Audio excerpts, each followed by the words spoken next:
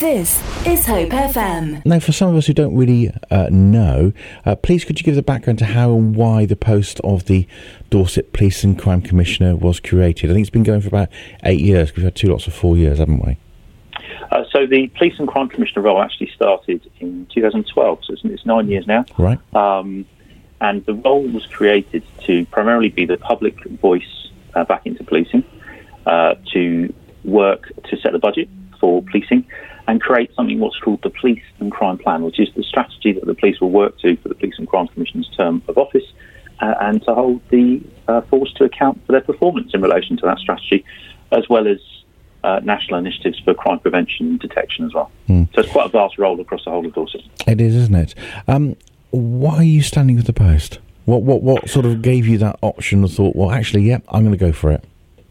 Well, I feel I'm really privileged. I've had a great career spanning over 25 years now across multiple facets of the crime and security world, ranging from being the military, I was in the Grenadier Guards, the Metropolitan Police for nearly 14 years. And I've spent nearly the last decade in the private sector managing crime and security for multiple large organisations across the United Kingdom, and I currently run a security company. So for me, I saw it as a culmination of my career, and I quite simply want to bring all of those experiences together for the benefit of the people of Dorset as your next Police and Crime Commissioner. Okay, thank you very much. In terms of priorities, in terms of tackling crime, unfortunately, we live in an area that's relatively low crime rates, although we do obviously have its certain challenges. Now, I guess we turn to antisocial behaviour. That crime, some see it as, a little bit of low level, but actually the distress it causes to the individual involved is quite intense. What would be your crime strategy to tackle antisocial behaviour? Absolutely. I mean, first of all, I think it's worth talking about antisocial behaviour itself. So it actually happens in three ways: nuisance, environmental, or personal. And there are many elements that make it up. Go all the way from sort of littering, fly tipping, all the way up to potentially even throwing fireworks around or making noise. So it's multifaceted, many societal issues, and the responsibility statutorily actually sits between the local authorities and policing. So my strategy here is to bring all of our partners together and create a Pan-Dorset anti-social behaviour unit. So that means both of our local councils with dual funding, dual resources, and policing as a keystone together to support better intelligence capture, partner patrolling and briefing across the daytime business and our communities, linking in the security resources that are already there. So our CSAS officers that already patrol across Dorset, a bit of partner patrolling with them to also then conduct live needs assessments of our vulnerable persons, the homeless, or our persistent addicted offenders who are on our streets every day to try and break those cycles with those people. So antisocial behaviour, all those bits, that's how I see it being managed simply. As part of a strategy. I mean, talking of that and sort of leading on, the role of PCSOs, now I think it was Norfolk a few years ago decided to get rid of them. Some people see them as policing on the cheap. What is your view on community policing and the role of PCSOs within Dorset? So PCSOs are a key part of the policing family. So it's obviously not just PCSOs, it's PCSIs as well, so there's Police Community Support Investigators, and they all make up the wider fabric of the policing family. And as policing numbers increase, and I intend to, further policing numbers, that will include our policing staff members as well, because they're a part of that structure. So they're very much here to stay if you are successfully elected. What would you say are the major challenges we face here in Dorset in terms of crime? Do you see a difference between, if you like, rural parts of Dorset, more where I live, rather than the BCP conurbation? So, first of all, crime never goes away.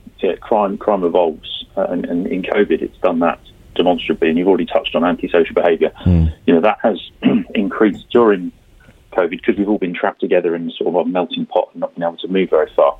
So clearly I've already spelled out what I'd like to do about that. The other elements that concern me are hidden harms. So, because we've been indoors, we've transacted more online, and that's from an education, from a shopping, and from an engagement with the public. And that creates other risks such as paedophilia online and fraud.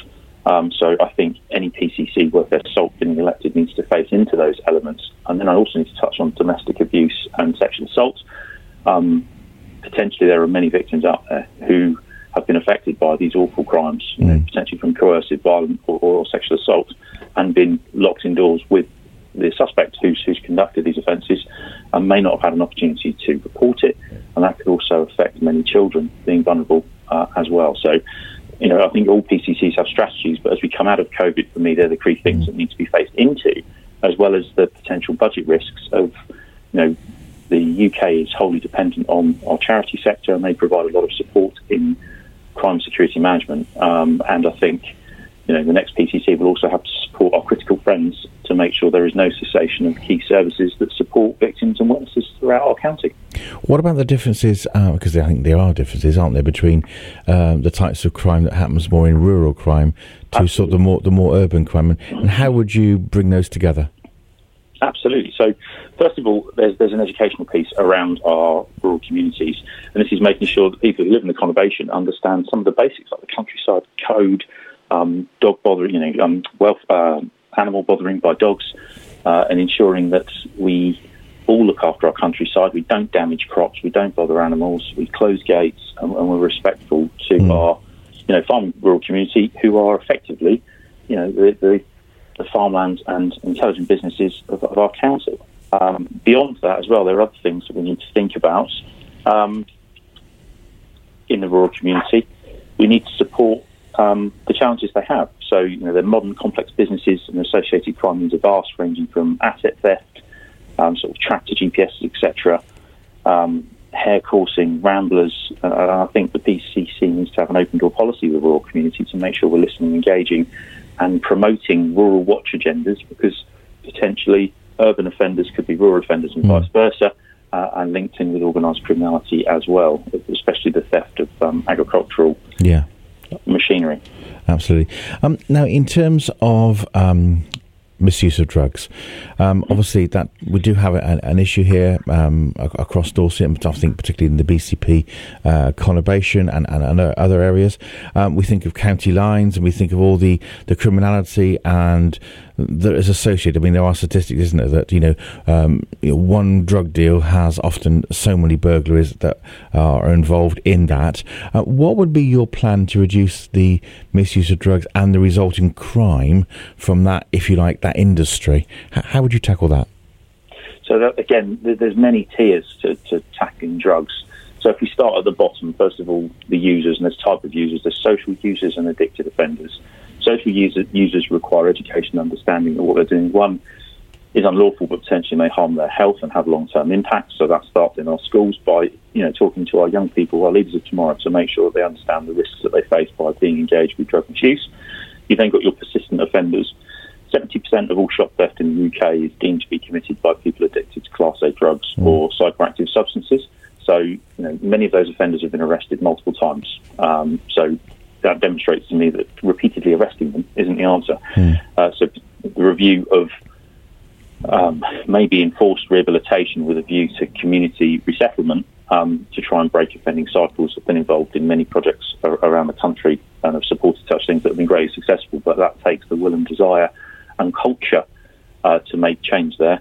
And that, in turn, should provide enough space by increasing police numbers and visibility for our officers to conduct great community engagement, to build better trust with communities, to capture better intelligence, with view to then proactively targeting those who, import and deal our drugs on our street. And that, those individuals obviously need to go through the criminal justice system. Thank you. Now, the previous post holder was independent. In fact, I think they did 2 terms. And we have here on Hope FM spoken to all the current candidates of representing the 4 different political parties that have stood. You're standing as independent. Why do you think some people, why should we politicise the role? Or I guess you're going to say, well, it should be independent anyway. Well, it's a bit of an oddity, really, because when you're voting for a PCC, you're not voting for a party. You're voting for an individual. So my request of the Dorset listeners, your listeners and the Dorset people, are to vote for the right person, vote for the person with the right experience. So get to know them, read their CVs, understand their histories, understand what they're going to deliver for you, to make sure that their pledges have teeth and that they have the capability, knowledge to deliver it, as well as can cognitively explain their decisions to you, the community. And for me, I think having the vast experience I have is key to that role. Okay. Looking forward, Dan, if you're successful, what do you think the police force, or how would Dorset Police look like in the next 5-10 years? Well, look, I'd like to think greater visibility, and I'd also like to rehumanise our officers. I think the press have given our officers a really rough time in the last year with all the protests and issues that we faced during COVID. I would very much like to see our police officers being back out on the street, engaging with our communities, and I really want to, make sure that my manifesto puts Dorset people at the back of the heart of policing through greater collaboration and visibility.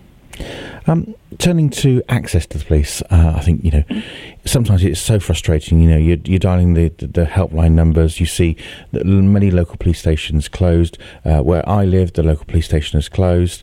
I think of Winton Police Station, it's open but not open to the public, if you see what I mean. Any strategies in terms of, improving access to the police and in terms of closing police stations? What's your policy? My policy is quite simple. It's one, we need to review the estate that we have. As you increase police numbers, you've got to have somewhere to put them. So we've got to make sure that we've got the right level of estate based on demand. And some police stations have closed over the last 2 terms of office, and that's not a criticism of of Martin Underhill. That's because he's had to, because the budget's been cut by central government. So as numbers increase, I think we need to review the estate's strategy with a view to making sure we've got our officers in the right place, and whether that's mobile police stations, whether that's using empty retail space in our high street, so there is a home for police officers in our high street locations to make them more accessible to the public. What I'm saying is that there are options, and I think they need to be sensibly looked at within the confines of the budget to deliver the right footprint for our residents. Great, thank you. Now, in terms of ourselves, we can all play our part in making your job easier.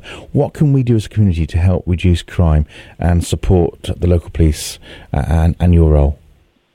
The most important thing the public can do is report crime. If you see a crime, report it. I know 101 can be frustrating. It does drive call abandonment. Then obviously there are many other ways of reporting crime, and I intend to further those, especially for the vulnerable, and to make the 101 system more efficient. So my pledge is to do that, and I'd request that Dorset residents report crime as much as possible, because if you don't report crime, we don't know about it. And if policing doesn't know about intelligence or crimes that are taking place, they then can't put resources in the right place. So for me, report crime, make sure you follow the basics, crime prevention, keep your house secure, don't leave vulnerable items on show in your vehicles. And if you're out in our rural communities, shut gates, stick to paths, keep your dog on a lead where you need to make sure we're looking after our rural communities. So in a nutshell, that's what I believe I'd like the public to do to help support, reduce crime and report intelligence or criminality if they see it. This is Hope FM.